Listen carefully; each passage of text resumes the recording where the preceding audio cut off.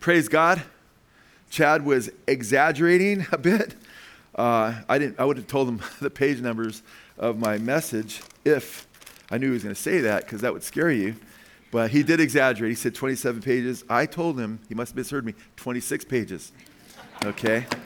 So, but that means I have to be careful not to ad-lib too much and get done on time. Amen? We used to have a 2-hour service. Now we've shortened it by 15 minutes. So I try to get, so even if we're a few minutes long, it's like we're still a lot earlier than we were, you know? But I'll still shoot for that time.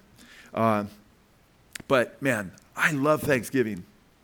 Not just, I have to admit, I have to be an honest guy though, man. I love the food for sure, right? Now I'm doing keto and I'm like, Lord, I think I might go off keto for that day, you know? Just so I can have some pie or something. Jim's smiling really big with his head bobbing up and down over there. Okay, Jimmy, you bring a good dessert. Jimmy's coming over to my house. You guys, we should be just thankful all the time. And people don't recognize how being thankful is a total game changer for your whole life. The key to, a huge key to joy in your life, to not being depressed, is being thankful. You can't be grateful and thankful and have gratitude. Gratitude has to do with a grateful attitude. You can't have gratitude and be totally depressed at the same time. It's impossible. You can't be showing appreciation to the Lord and grateful and have gratitude and be totally depressed. Because two things cannot occupy the same space in exactly the same way at exactly the same time. That's not only physically true, but it's also spiritually true. Now, notice I didn't say you can't be happy and sad at the same time. Some people say that. I qualified it with the word totally. Because in philosophy, they say you can't be happy and sad at the same time. That's philosophically untrue, okay? Although I like the sentiment because they're onto a truth to a degree. And I've thought that through because the Bible says weeping yet rejoicing, amen? So you can weep and be sad over a thing on some level because our hearts are deep, you know? The Bible says that, by the way. So you can weep over something on some level, but you can still be rejoicing on another level, amen?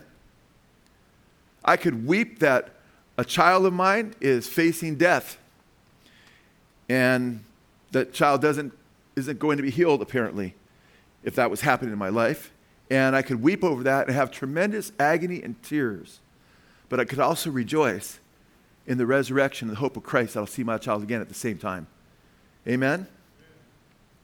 You could be sad that someone's leaving, they're moving to another state, but happy because of the opportunities they have there and what they're going to be doing on the mission field. Or some brother goes on a mission trip and you're sad, or a sister or a family member, you're going to be sad, but you're happy for because you know they're going to win people to Jesus. Amen? But to be totally in a funk and have no light at the end of the tunnel and just totally depressed and having gratitude and being grateful at the same time is incongruent. Because you could be in a terrible, terrible funk, but if you're still grateful for the Lord and who He is and what He's done and what He's continuing to do, and what He's going to do, and you look at spiritual reality, that's going to always lift you up beyond the doldrums of where the world is in that eternal funk of just separation from God and ultimate depression. So gratitude, and the more you have of it, and the more thankful you are, and the more you appreciate what the Lord's done in your life, is huge. And it's a game changer. And that's why Christians so often, the liberals, oftentimes, and it's sad, but liberals often look like they've been sucking on a sour lemon, you know? The ones, I'm talking about the liberals that are pro-killing babies and stuff, and pro-erasing the meaning of marriage between a male and a female, and just have a hatred for godly values. They're just cantankerous often. Not all of them, but so many of them, you know? And Christians sometimes could look like that. Christians ought never look like they just ate lemon, or all the time look like they ate a lemon or chewing on a lemon, you know? Because we should be feeding on Jesus, amen? And seeking Him. And we should love those who are liberal. I mean, I was one of them, you know, before I became a Christian. Jesus died for everybody, amen? Conservative or liberal, whatever you consider your political alignment, I consider myself a Christian. And Jesus died for everybody, so we want to reach everybody with the gospel and let them know Jesus loves you, man, and you can know Him, you can be saved, you can be forgiven, and you can have the joy of the Lord. The Bible says the joy of the Lord is my strength, amen? And how do you become strong in the Lord and the power of His might? You put on the whole armor of God, but also you have the joy of the Lord. The joy of being saved, man. The joy of knowing that you're right with God. The joy of knowing that you're not going to go into a Christless eternity. The joy of knowing that He's preparing a place for you. The joy of knowing that he has a purpose for your life, amen? And that you're fearfully and wonderfully made. The joy of knowing that God is so good, he could have damned each and every one of us, but he became a man and went to the cross and died in our place and rose again. You know, I need to get to my notes because I have not even started my notes yet. These things on my heart. A lot of these things burn on my heart. But you know what? Someone once said, and I really believe this could be an encouraging message for you. I really believe a lot of you are going to walk out of here hopefully stronger in your faith, more resolute about what it means to be thankful, and more determined and intentional about being thankful, and thereby you and your loved ones will be blessed. Someone once wrote, if you woke up this morning with more health than illness, you are more blessed than the million who won't survive the week. A million people won't survive the week. I said if you walk out after the message, girls, I'm just kidding. They're taking a potty break, you know, girls going to, or whatever. If you never experienced the danger of battle, the loneliness of imprisonment, the agony of torture, or the pangs of starvation, you are ahead of 20 million people around the world. If you attend a church meeting without fear of harassment, arrest, torture, or death, you are more blessed than almost 3 billion people in the world. That's almost half the planet. If you have money in the bank, in your wallet, and spare change in a dish someplace, you are among the top 8% of the world's wealthy. I've already told you guys, if you live in Southern California right now, you're stinking rich compared to so many people. Yet, you know what? We're like the dog that sees the other dog's bone and wants their bone. And we envy the other dog instead of being thankful for the bone that you've got. See that? I've got a couple dogs. And it's just kind of funny how that works. I'm like, that's such a lesson in how not to be. Envy's a killer. A lot of people are dying because of envy, literally. But it's easy to look at that list, right? And I see a lot of people, you know, and I've read things like that before that caught my eye. I thought, there's a lot of truth to what he's saying there. But what if you're one of the people that don't have these things, right? Because this person who writes this article or this statement, it makes some really good points. But I'm like, but what about the 3 million or those that aren't part of that 8% or whatever it is? Not that everybody here is in that 8%, you know. What about those folks? Well, my point is this list is almost just irrelevant when it comes to having joy in the Lord. Anybody, no matter what circumstances you face, could have the joy of the Lord if they have thanksgiving. Because what about people who are facing torture or death because of the cross of Christ? Right? What about people who are suffering from ailments that could end their lives? You know, I was in the hospital with COVID earlier, you know, not too long ago, and told I wouldn't survive by a top cardiologist. You won't survive if you get COVID. I got COVID a few days later. And I didn't know if I was going to survive. I was crying out to the Lord. You know what? And it was a hard time. I'd be a liar if I said, it was just cheery the whole time. I was just, this is great. No. I was like, whoa, man, it kicked my rear end. But guess what? I was able to rejoice, man. I was able to say, Lord, you are awesome. You are good no matter what happens. And have a good attitude through it. And praise God, he pulled me through. But you know what? If he didn't pull me through, I was ready, you know. I was seeing him through my trial. And there were things to rejoice in. I could still rejoice in my brothers and sisters in the Lord, my family in the Lord, my God ultimately, and him being an awesome God, amen. And after 4 days being there, just before Christmas, not long ago, a year ago, just under a year ago, he pulled me through.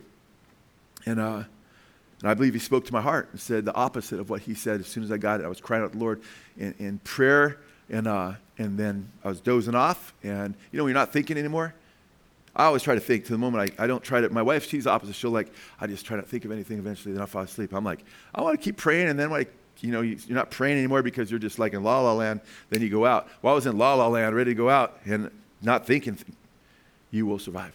Boom. And I forgot. I knew he said I would die. I forgot he said, I didn't remember he said, you won't survive. She goes, you remember his exact words, you won't survive.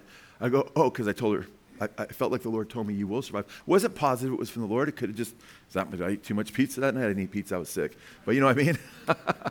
But the Lord got me through. But I was able to focus on him through that time. And I'm glad I go through times like that. You know? Because you exercise your spiritual muscles just like physical muscles when you go through times like that. The Bible says, comfort others with the comfort you receive. So I'm glad I've been through some experiences like that, because a lot of people go through things, and I want to be able to relate to them. Don't give me too much, Lord, but as you see, we'll fit, Like my wife's got to come along with me and everybody else. But the Bible says in 1 Thessalonians 5:18, give thanks in some of your circumstances. Is that what it says? Give thanks in most of your circumstances. Is that what it says? No, give thanks in what? All circumstances, for this is God's will for you in Christ Jesus. Now, I don't thank the Lord for, like Satan, but I thank the Lord in the midst of being attacked by him, or we ought to, amen? As hard as that can be. Lord, give us grace to be able to do that. And that's why I want to look at some of the book of Daniel, Daniel chapter 6. And I try to switch up my messages and not preach the same Thanksgiving message. A lot of preachers will preach the same Christmas message and the same Thanksgiving message every year. I try to change it up every year because I really want to expand our knowledge of what God's word says and also keep it fresh. But Daniel chapter 6, and since Chad and I were both in the book of Daniel and Jeremiah, and referencing them, I should say, in our conference we just had, Daniel's been on my mind a bit, and this is one of my favorite verses in all the Bible on Thanksgiving. And it's in Daniel chapter 6, verse 10. And it's because of the circumstances that Daniel is in. It's easy to be thankful when you're going down a roller coaster and you know you're going to make the curve or whatever, and you're having a fun time. But it's very hard for people to be thankful when they're in hard times. And right now, there's hard times for a lot of Americans. Oh, I just read that list, and Americans are doing so well financially, typically compared to the rest of the world. If you look at it, financial well-being, physical well-being, we have some of the greatest medical supplies and doctors and nurses on earth. We don't have poison water, right? We don't have guerrilla warfare. So on one hand, we should be so thankful, but at the same time, it's getting darker here rapidly, right? We're seeing with the government and Big Brother trying to push its, certain people in government trying to get more and more control over the citizenry and trying to basically blackwall certain people from certain things. And we're seeing that right before our very eyes. And we're seeing a lot of the leaders in government and in medicine lying through their teeth. I'm sorry, from the president on down. And we did a podcast some time ago, and I'm going to actually do a message. I've been trying to find the right time to do it, but my life's been just like a whirlwind lately. But I'm going to go through some of that material where, look, no wonder people don't trust the government, man. You've had so many lies after lies after lies, right? And it's like my son said to me recently, Josiah said, Dad, you know what? The people that run the politicians, he goes, they're usually people that want to control other people. And people that want to control other people probably shouldn't be in positions where they're controlling other people. I thought, that's really well put, It's so true. So, as I mentioned, it's hard to have gratitude and have a bad attitude. It's hard to be grateful. And, wow, Josiah, you walked in right on cue, buddy. Did you do that on purpose? I'm only coming in if he says something good about me. Okay. Anyway, the dictionary is dictionary.com, defining grateful. The grateful definition: warmly or deeply appreciative of kindness or benefits received. Thankful. I am grateful for your help. I can't be warmly appreciative of the Lord and what he's done and in a total funk all the time. Amen? I could be in a little, Job went through a depressed state. I'm not saying you're not going to be depressed at times, amen? But you need the glimpses of glory, because Job was also saying, I know that my Redeemer lives, amen? He's also saying things, I know when he's done with me, I'm going to come forth like gold, amen? The Lord gives, the Lord takes away. Blessed be the name of the Lord. He stayed focused on the Lord. Then he loses focus. Then he'd get in what looked like a total funk. But then he'd get out of that total funk when he began to be thankful again and appreciative again. He started off good, man. The enemy just sideswiped him, man, and he fell on his face. He started off good. The Lord gives, the Lord takes away. Blessed be, he lost his kids even. Blessed be the name of the Lord. He tried to stay focused on the goodness of the Lord. That's a huge key when you face tragedy. Amen. Then he got nailed again. Bam! Sores from head to toe. Lost his reputation. People are blaming him. His wife saying, curse God and die. It was horrific. And then he was in and out of his funk. There's times where he wanted to die. Okay? The Bible's real, man. It's not like, you read it, you get the warts, because guess what? We deal with warts, all of us, amen? And we need the healer, amen? We need the great physician. And it's when he looked to the great physician that he had joy, okay? So we will go through real experiences. And Job was the most righteous man on the earth at the time, and he went through funk. So you can be a righteous person and still go through funks and get depressed, things like that. But guess what? Look to Jesus and he'll get you out of it, amen? Seek him. There's light at the end of the tunnel. You know, we need to be able to rejoice when things are tough, right, guys? When things are hard. Can you be thankful in hard times? Can you be thankful when you go to a restaurant and all of a sudden, without even asking you, they give you a senior's discount and you're only 37 years old? Can you still be thankful? That reminds me of what happened to Tony and Lisa and I. Lisa and I are going, we're getting 2 hotel rooms because we're going to do a presentation or speaking at some event. I've been asked I speak at different events, and I'll go, we're going there, and then they tell Lisa and I, and Tony's there kind of in the background because Lisa's doing it, and they go, is this your son? I'm like, Tony's only 2 years younger than us, guys. Can you still be thankful? Amen? Can you still be thankful? You know? And I'm thinking, he looks really young, or we look really old, or I look really old. Not my wife, of course. She's always beautiful. Or both, you know? Tony looks, do you ever get ID'd, Tony? Okay. Can you give thanks to the Lord when the pest exterminator crawls in your house, but then he never comes out? You know? Can you give thanks to the Lord when your plants do better when you're not talking to them? Okay? Can you give thanks to the Lord when the birds that are singing outside your window are vultures? Can you give thanks to the Lord when your pacemaker comes with a 30-day money-back guarantee? Can you give thanks to the Lord when your horn sticks on the freeway when you're behind 32 Hell's Angels? You know? We need to give thanks to the Lord because he's the Lord, because he's good to us no matter what circumstances that are prevailing in our lives. Now, look at Daniel chapter 1, verse 3, and we're going to see that Daniel is able to do just this, but it wasn't just an accident. It's about Daniel chapter 6.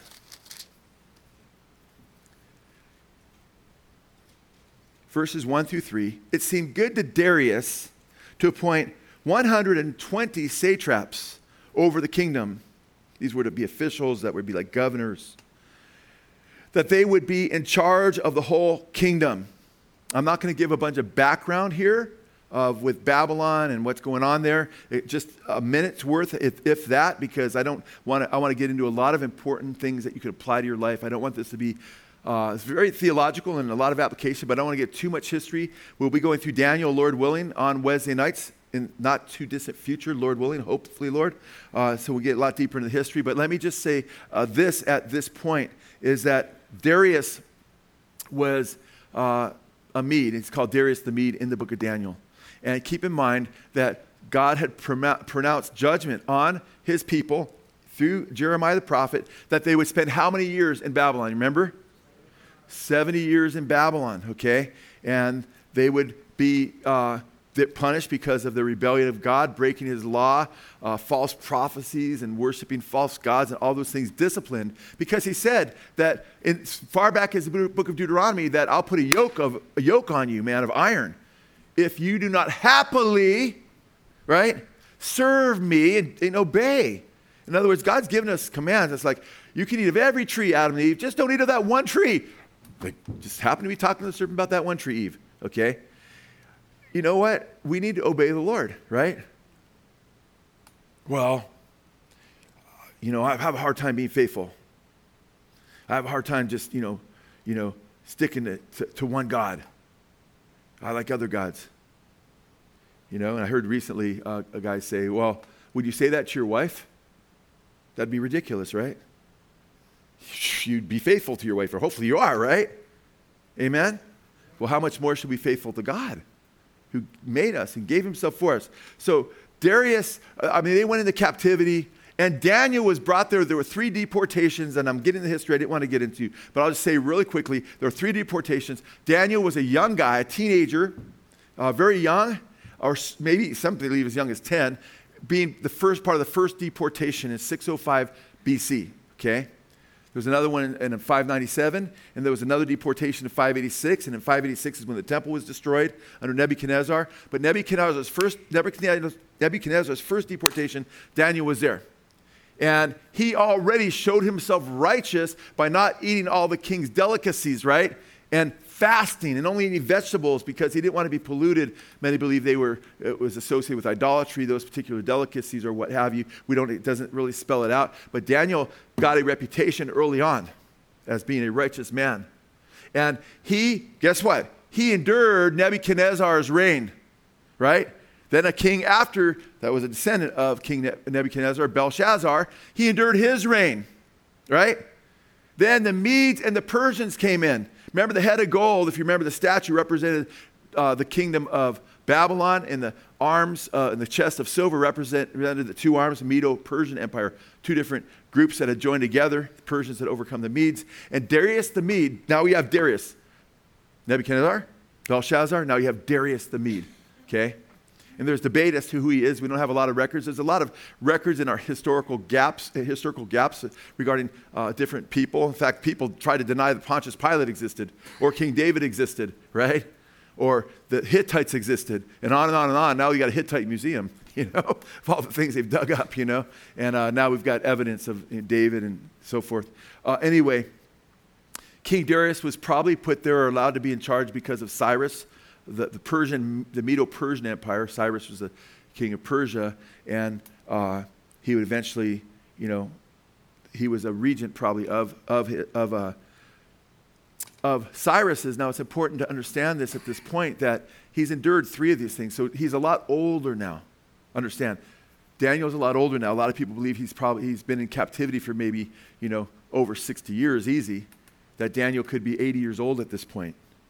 Verse 1, it seemed good to Darius to appoint 120 satraps over the kingdom. It's after the Medes and the Persians took the kingdom from Babylon. That they would be in charge of the whole kingdom.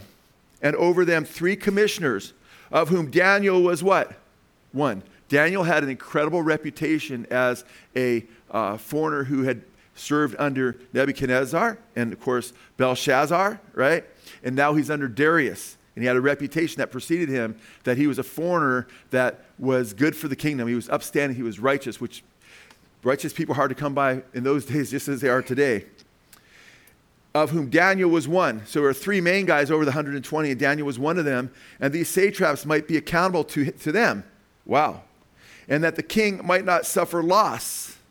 Then Daniel began distinguishing himself among the commissioners and satraps because he possessed an extraordinary spirit. Some of your translations have what? An excellent spirit, an extraordinary spirit. And the king planned to appoint him over the entire kingdom. The king was going to make him like his co-regent, his prime minister under just the king. Because he did so awesome. Kind of like Joseph, remember in Egypt? Anything he put his hands to, God was with him. And Daniel was quite a man. And I have a lot of his achievements written down that I was going to take you through, but believe me, this 26 pages is way shorter than it was. I took out his achievements, man. If I go through it, that's such an awesome list to show how righteous Daniel was. I want to talk about him, but that's for deeper messages because we're going to get through the whole chapter. First half, 1 through 14, this Sunday. The day before Thanksgiving, another Thanksgiving message, part 2 of this one, when Daniel's in the lion's den. Okay, you don't want to miss that. Hey, what a great place to be, Wednesday night before Thanksgiving, amen? Looking at Daniel in the lion's den. The name of this message is how to give thanksgiving or how to have Thanksgiving in the lion's den when things aren't good. Because I can say we should be cheery, we should be thankful. The Lord's blessed you beyond so many people. And to me, that sends kind of a mixed message. What if I'm not one of those who has material gain? And so, yeah, we should be thankful for those things, amen, that you've been blessed in certain ways. But we need to be able to be thankful when things get really dark, amen? Because things are getting really dark right now. And they will get darker and darker in the world. But the Bible says the world will get darker and darker in the book of Proverbs, but it'll get brighter and brighter for the righteous.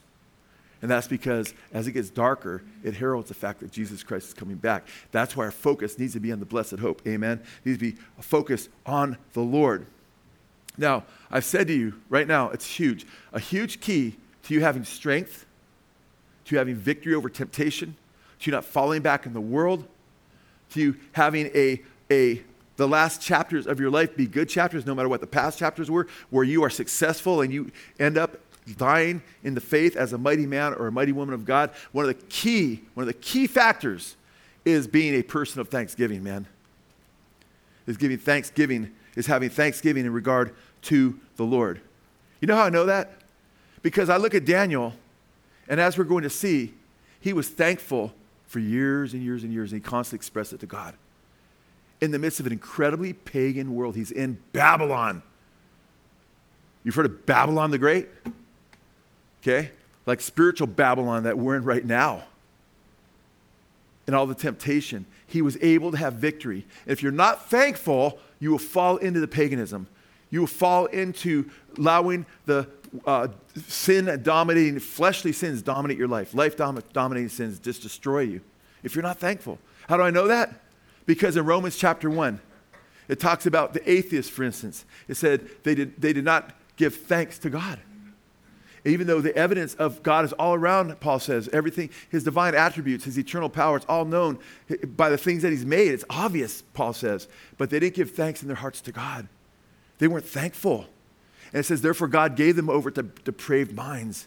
They began to commit all kinds of different sexual perversions. Men with men, it says, women with women. And he's writing to the Romans who were in the Roman Empire when Nero is having a little boy that he castrates and marries him. Okay? The world became incredibly wicked. And we're living in times right now where there's been a huge Christian influence on this nation, as many have been salt and light. And the morals of this nation were impacted radically by the church. At the same time, though, now everything's changing before our very eyes. Okay? The culture is changing. The California Teachers Association, okay? That's the largest teaching union in the United States, or in California. Huge. Just at the end of last month, I think it was the 29th through 31st of October. I was just reading a story the other day, is that they had a big old conference. It was packed. In the conference, they told the teachers that it's important to spy. They didn't use the word spy, but surveil, the students. Listen to what they're talking about in the halls. You can even go on their website and see if any of them mentions homosexuality. And they find one kid who, example, who's looking up, Gay Pride Day or whatever it was, and then invite them to the LGBT things. Oh, and don't take role at the LGBT, meetings, because we don't want the parents to see their kids are there. That just happened, okay? So when we think we live in a pagan society, I did a whole message, and we did a podcast on it as well, of Satan's, sexually perverse agenda, right? Where we have a bunch of the gay choir, all these different men singing about how, yes, we're going after your children. They even call it an agenda. They say it's our agenda. They say, in your face. But this is the teachers union, right? A conference. And we live in a pagan society. Steve did a really good message on the men's retreat, the first few verses of the book of Daniel, which seems to be some of the theme lately, where he talked about how it was this brainwashing of the kids, how their names were changed to Shadrach, Meshach, and Abednego after Babylonian gods, when they first went to Babylon. And there was all these different things that were implemented. It's in the first few verses of Daniel chapter 1. You see, they implemented this brainwashing system where they're trying to make them little Babylonians. That's what Satan's trying to do with your kids. The Bible says, don't let the world squeeze you into its mold.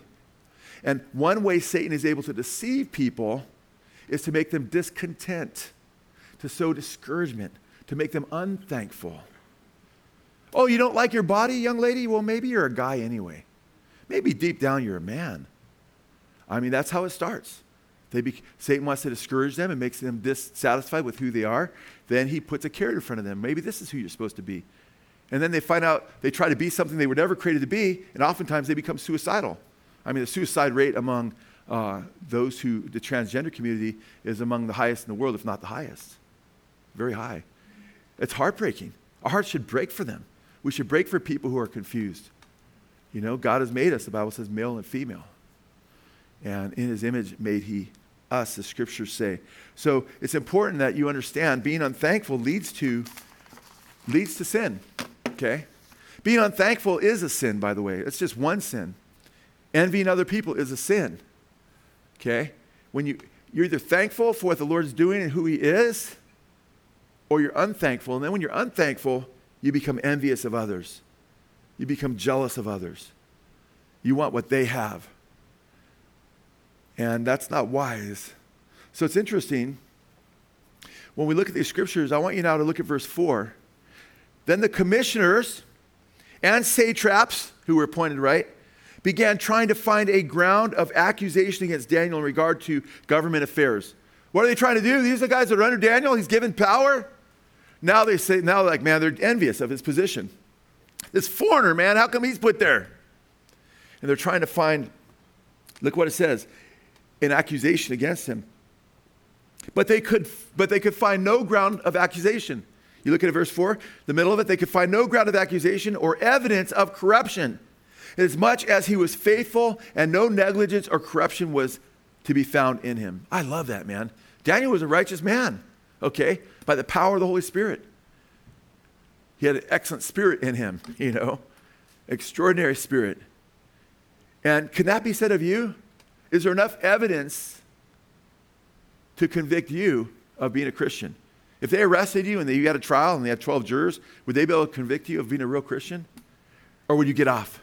Because and you're like, I got off. Yeah, because you're a hypocrite. They don't find any real evidence. No, he's a phony. Okay? No, hopefully you'd be convicted and put in jail if you're accused of being a Christian. Amen?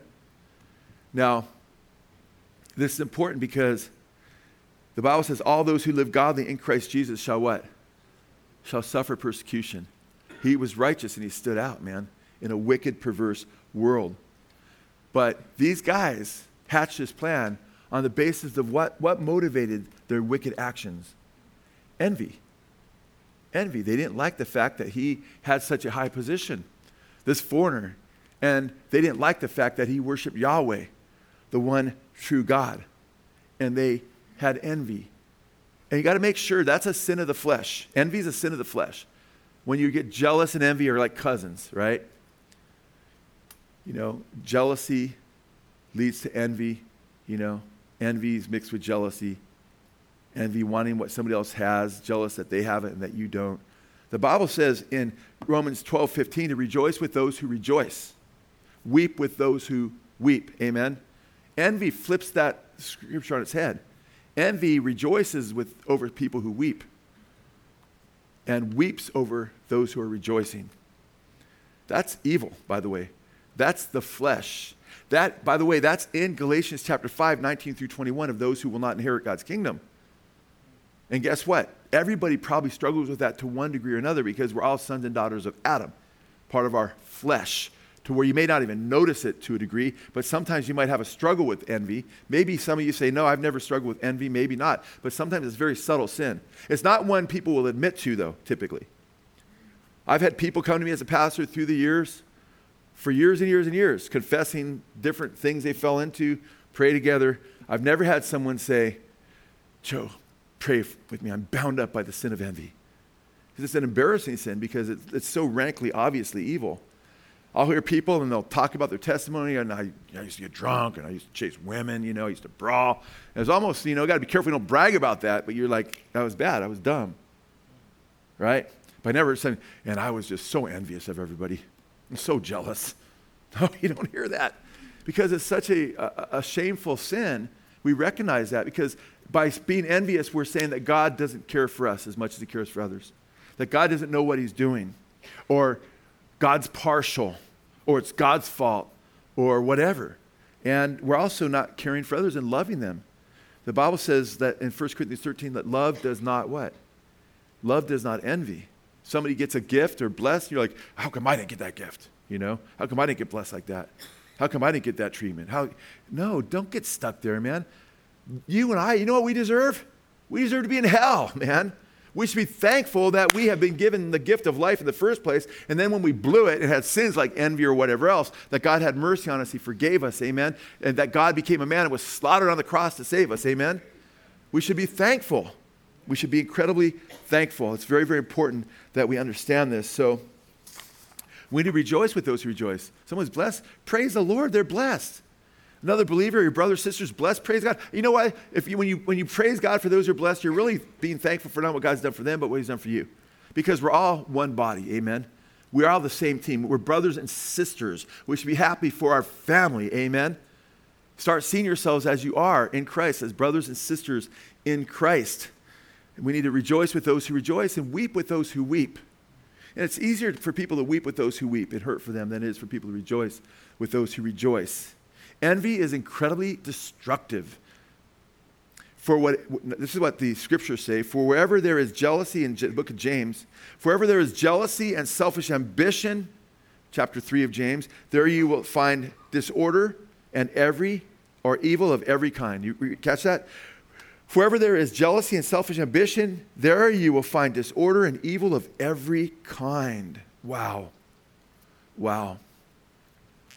I read about two store owners, that were right across from each other.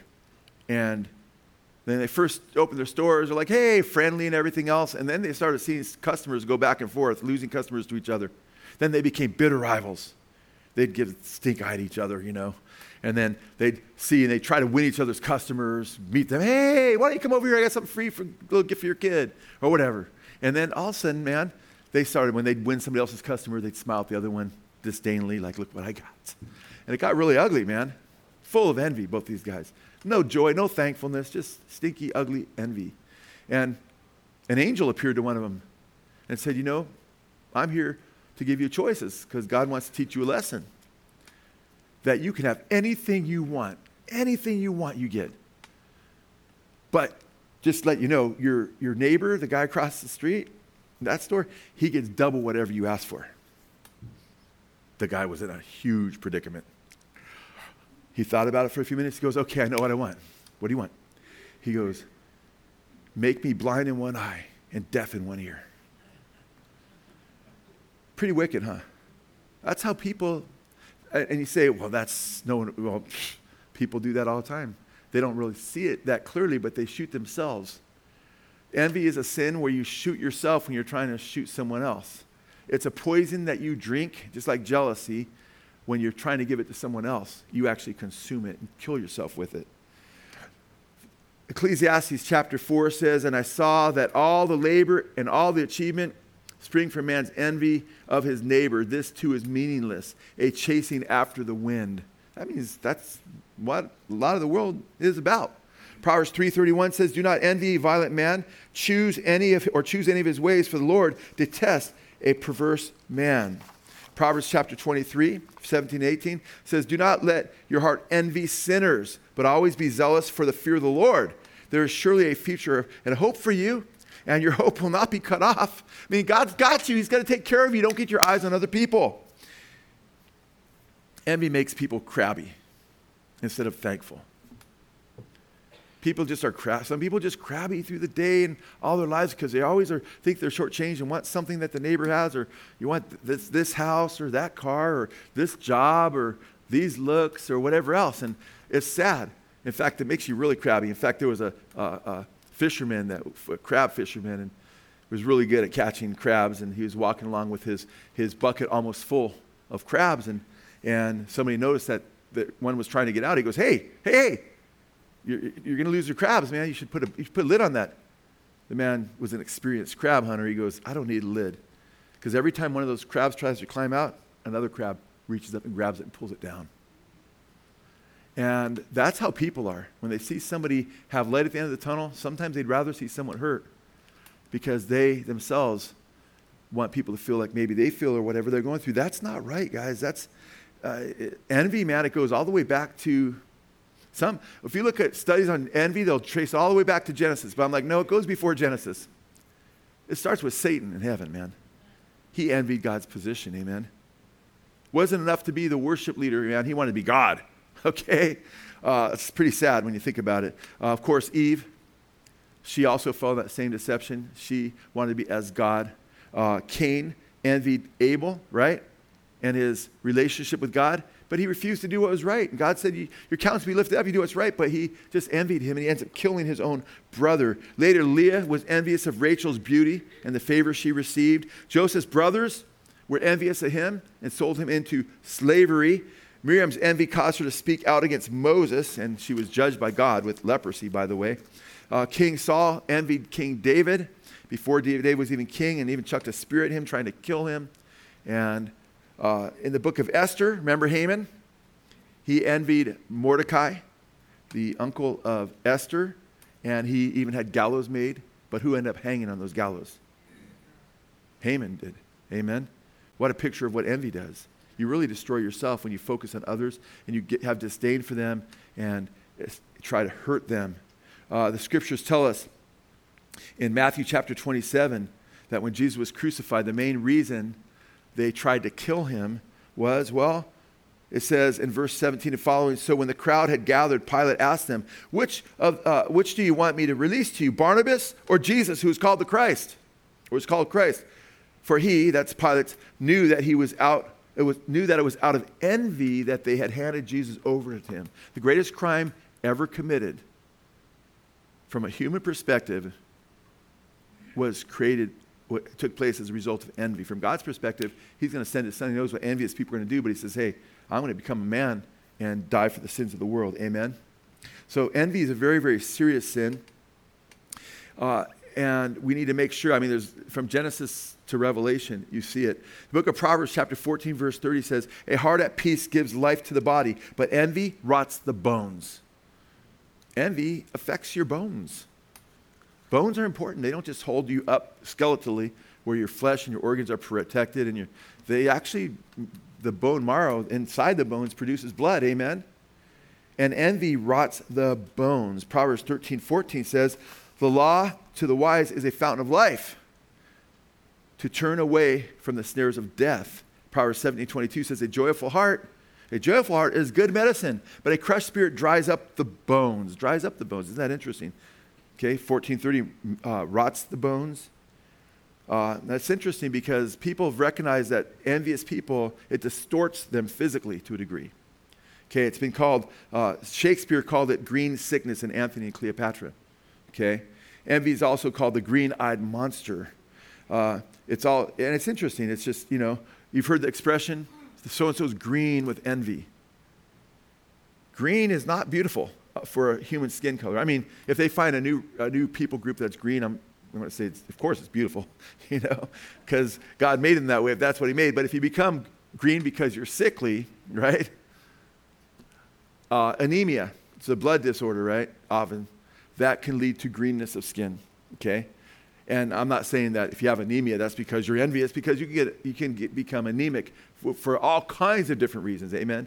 Even a result of medication. So if you go home and you're like, you're green, you've been envying. Pastor Joe talked about you today.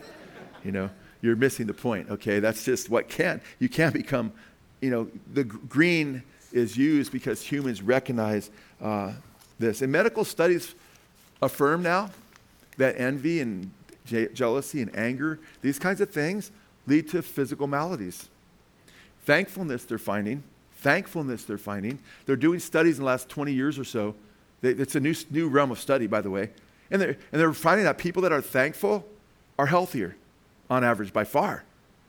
Have healthier hearts. It's a trip. Think about it.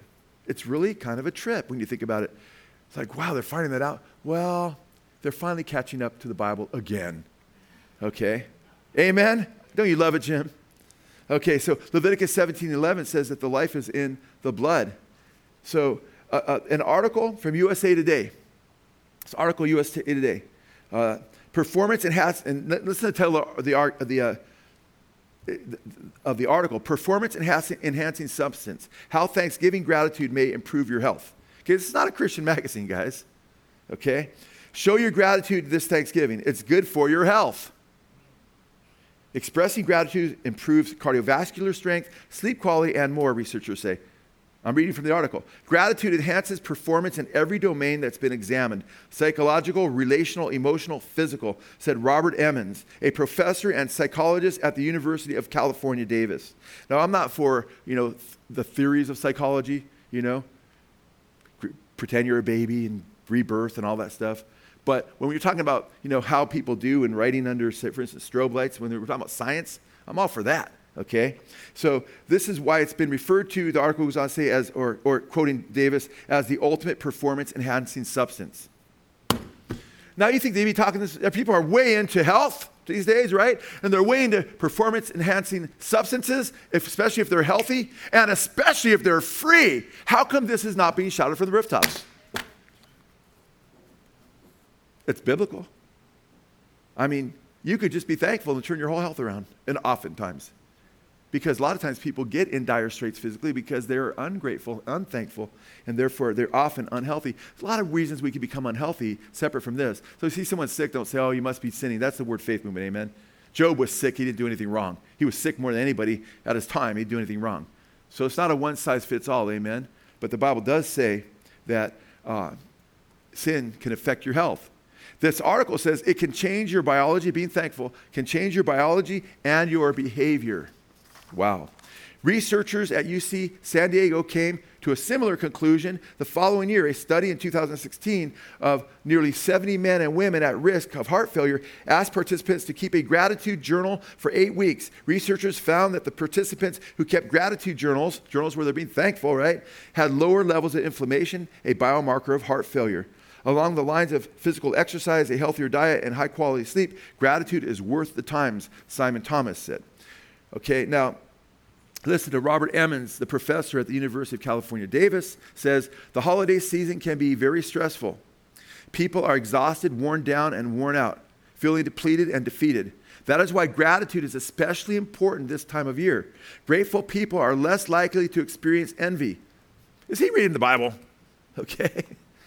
He says, grateful people are less likely to experience envy, anger, resentment, regret, and other unpleasant states that produce stress and thwart positive emotions.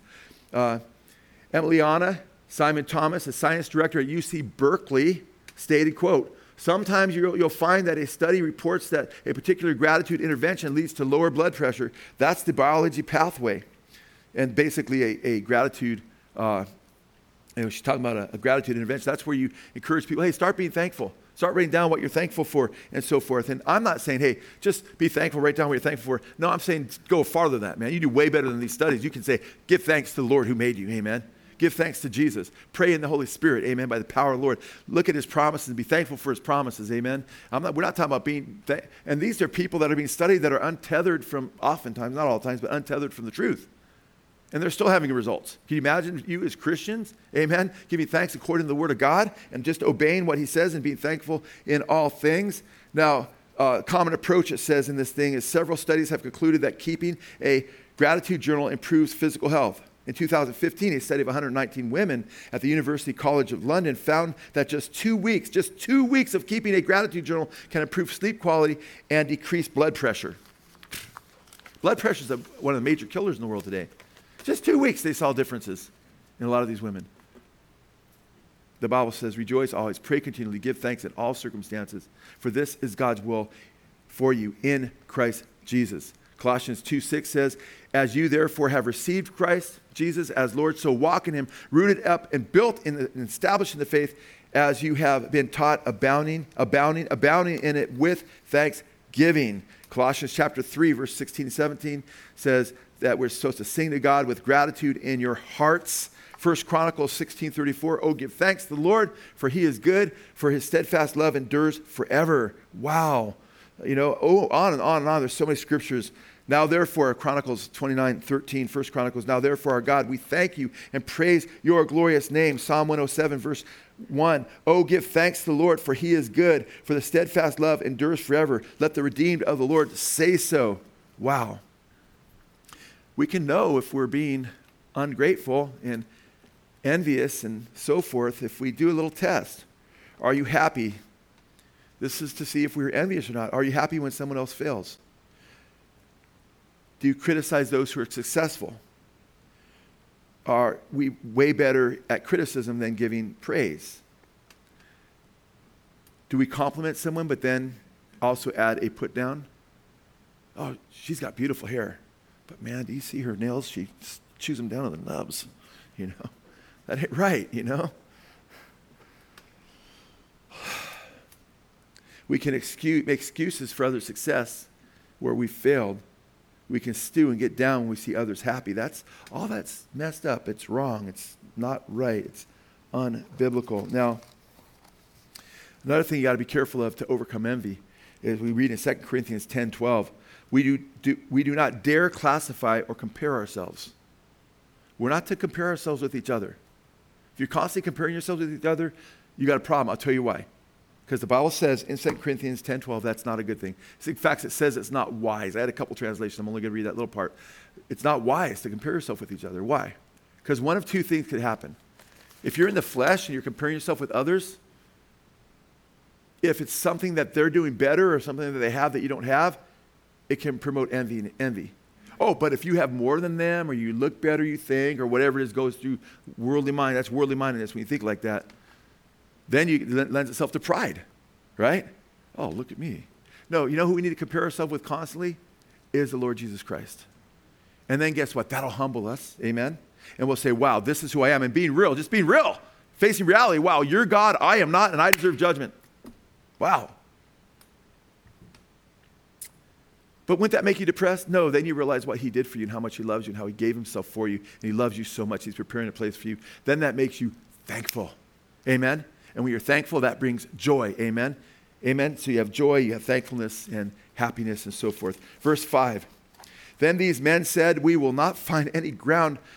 These men said, we will not find any ground of accusation against Daniel unless we find it against him with regard to the law of his God.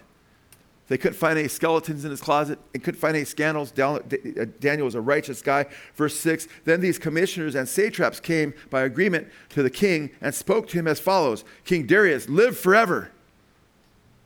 Darius loves Daniel. King Darius, live forever. That's the old live forever trick for the king, you know. Oh, he got his attention, okay? What's he going to say to me? And they're going to try to pump him up and flatter him and everything. And then we read verse 7. All the commissioners of the kingdom. That's a lie. Daniel's one of the commissioners. He wasn't in agreement with these guys.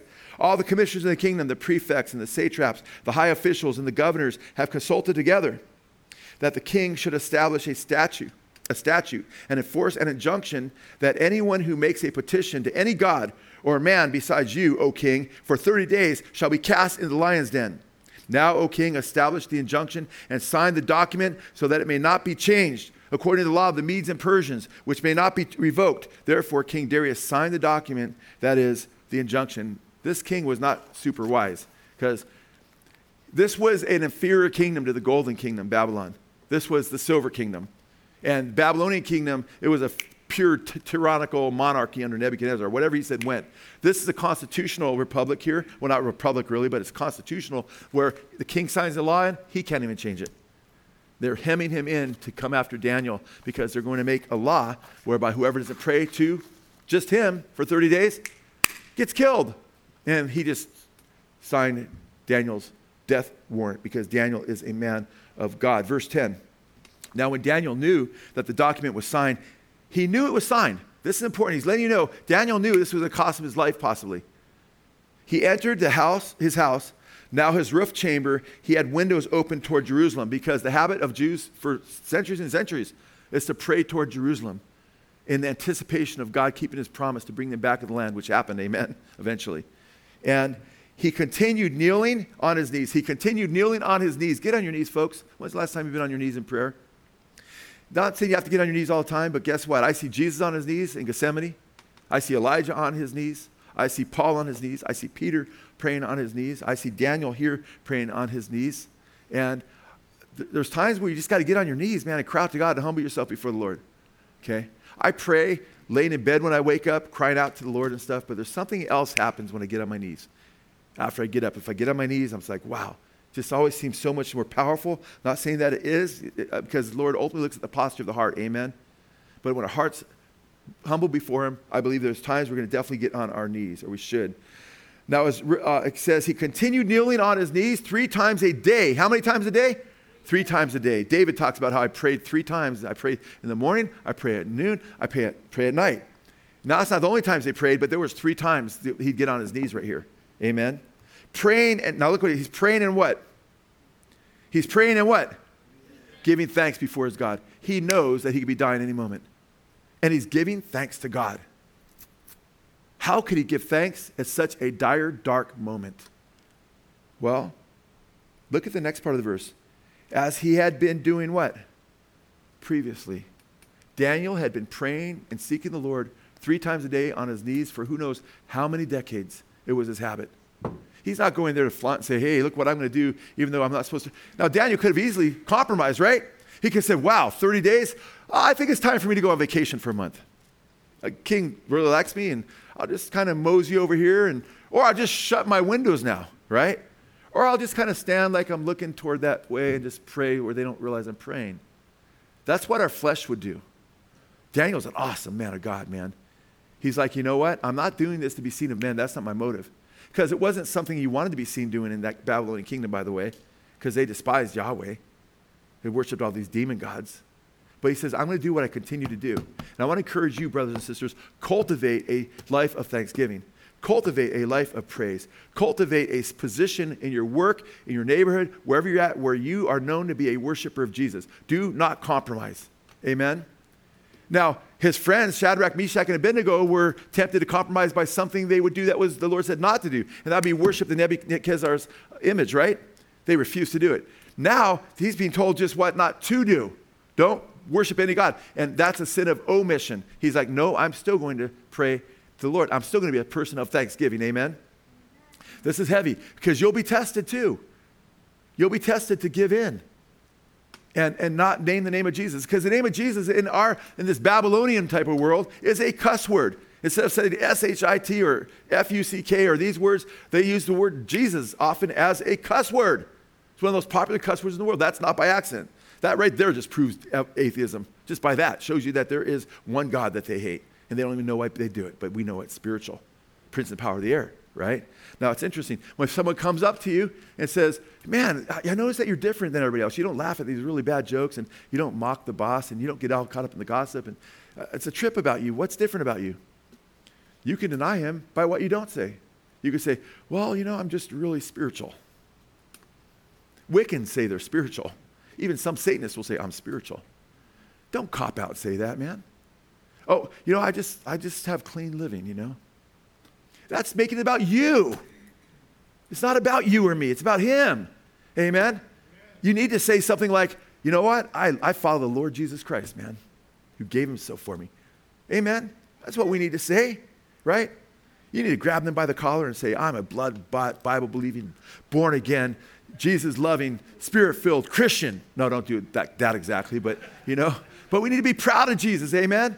He's our creator. He's our maker. He's a lover of our souls, amen? And we need to be thankful in these times where things are dark. And we always talk about, man, you get a blister on your foot, be thankful that you have a foot. Amen. To have a blister on. Yeah, you can say, ouch, it hurts, but praise the Lord, I've got a foot. Praise the Lord, I have a hand. Sometimes there's people that look for the bad and everything, and we have to recognize the bad and deal with it, amen? We have to see disease and deal with it. We have to see false teaching and deal with it. We have to deal with all these things because we love God, amen? And we want Jesus to be truly represented in the way he is, and Thanksgiving is part of that. But some will try to find the negative in everything, Oh, I feel sorry that a guy was dying almost, He's in and out of a coma for months. And his wife, so faithful, by his bedside, holding his hands, wouldn't go to bed, wouldn't go home during the night or day, very rarely left the hospital. And finally he came out of his coma for a little while, And he was he'd say, I got to tell you, you've been here this whole time. He goes, wow. He goes, you were there in my car accident when I almost died. You were there when my business went under and never recovered. You were there that day I was shot. You're here now. He goes, honey, come here. I want to tell you something. She leans forward. He goes, you know what I think? She goes, what do you think? He goes, I think you're bad luck, And that's how some people are, And let's not be like that. Let's see Jesus. Let's see the rainbow in the midst of the storm. Amen. Let's see the light at the end of the tunnel. I love Habakkuk chapter 3, verse 17 through 19. Facing impoverished times. He writes, even though the fig trees, and remember they're an agrarian society, even though the fig trees have no blossoms and there are no grapes on the vines, even though the olive crops fails, and the fields lie empty and barren, even though flocks die in the fields and the cattle barns are empty, yet I will rejoice in the Lord. I will be joyful in the God of my salvation. The sovereign Lord is my strength. He makes me as sure-footed as a deer, able to tread upon the heights. I love that. And that's like us saying, even though there's no food in the refrigerator now, Even though the bill collectors are calling, even though the electricity's been shut down, I'm still going to praise my Jesus, amen? Because he's good, and he's an awesome God, and he has a plan for my life, amen? I want to say no more. I did not get through all of them. Got through that much, but I praise God. You guys, we have so much to be thankful for, amen? Let's be thankful to the Lord, and let's recognize that we're going to face challenges, and we need to stay focused on Jesus.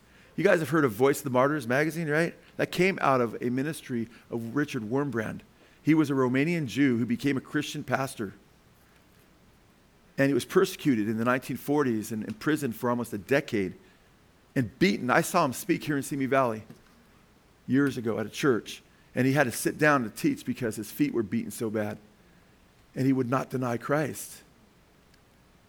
But when they had a Congress of the Cults in Romania, a communist movement swept, and the communists were ruling, and they were telling you had to join, as you had to be Christian leaders had to join the Communist Party, and people started denying Christ and stuff, and he was under threat of his very life.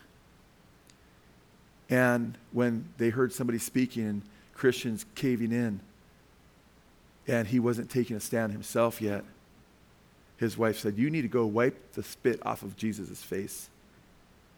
He's like, "What? If I go do that and go speak, He goes, "If I do that, you'll have a dead husband." And she said, "I'd rather have a dead husband than a coward as a husband," And may that be all of our hearts, amen? To not be cowards, man. Recognize how good he is, how awesome he is, and be thankful. The more you focus on him, the more you're thankful for who he is and what he's done, the more likely you are to persevere when persecution comes, amen? The more likely you are to not be swept under a wave of depression when everybody else is in a funk, because you're looking to Jesus, and you're thankful because of who he is and how much he loves you, and that he is a good God, amen? We better pass the cup of bread out, because I'm going to just keep giving thanks for hours, Let's all please stand. We have an awesome God, amen? We'll pick this up Wednesday night. It gets heavier and even more powerful and more beautiful. So I hope you try to make it Wednesday. Hey, don't you think you ought to, why do you go to the gas station? To fill up your what? Tank, right? Man, come to the midweek service, man. You fill up your tank that way, okay? Especially you Christian leaders here. The leaders in this fellowship, especially those that are getting a salary, should be here midweek. I'm sorry. You should be trying to make it midweek, okay? Because those are the two main times we meet, and you should be encouraging each other in Christ, amen?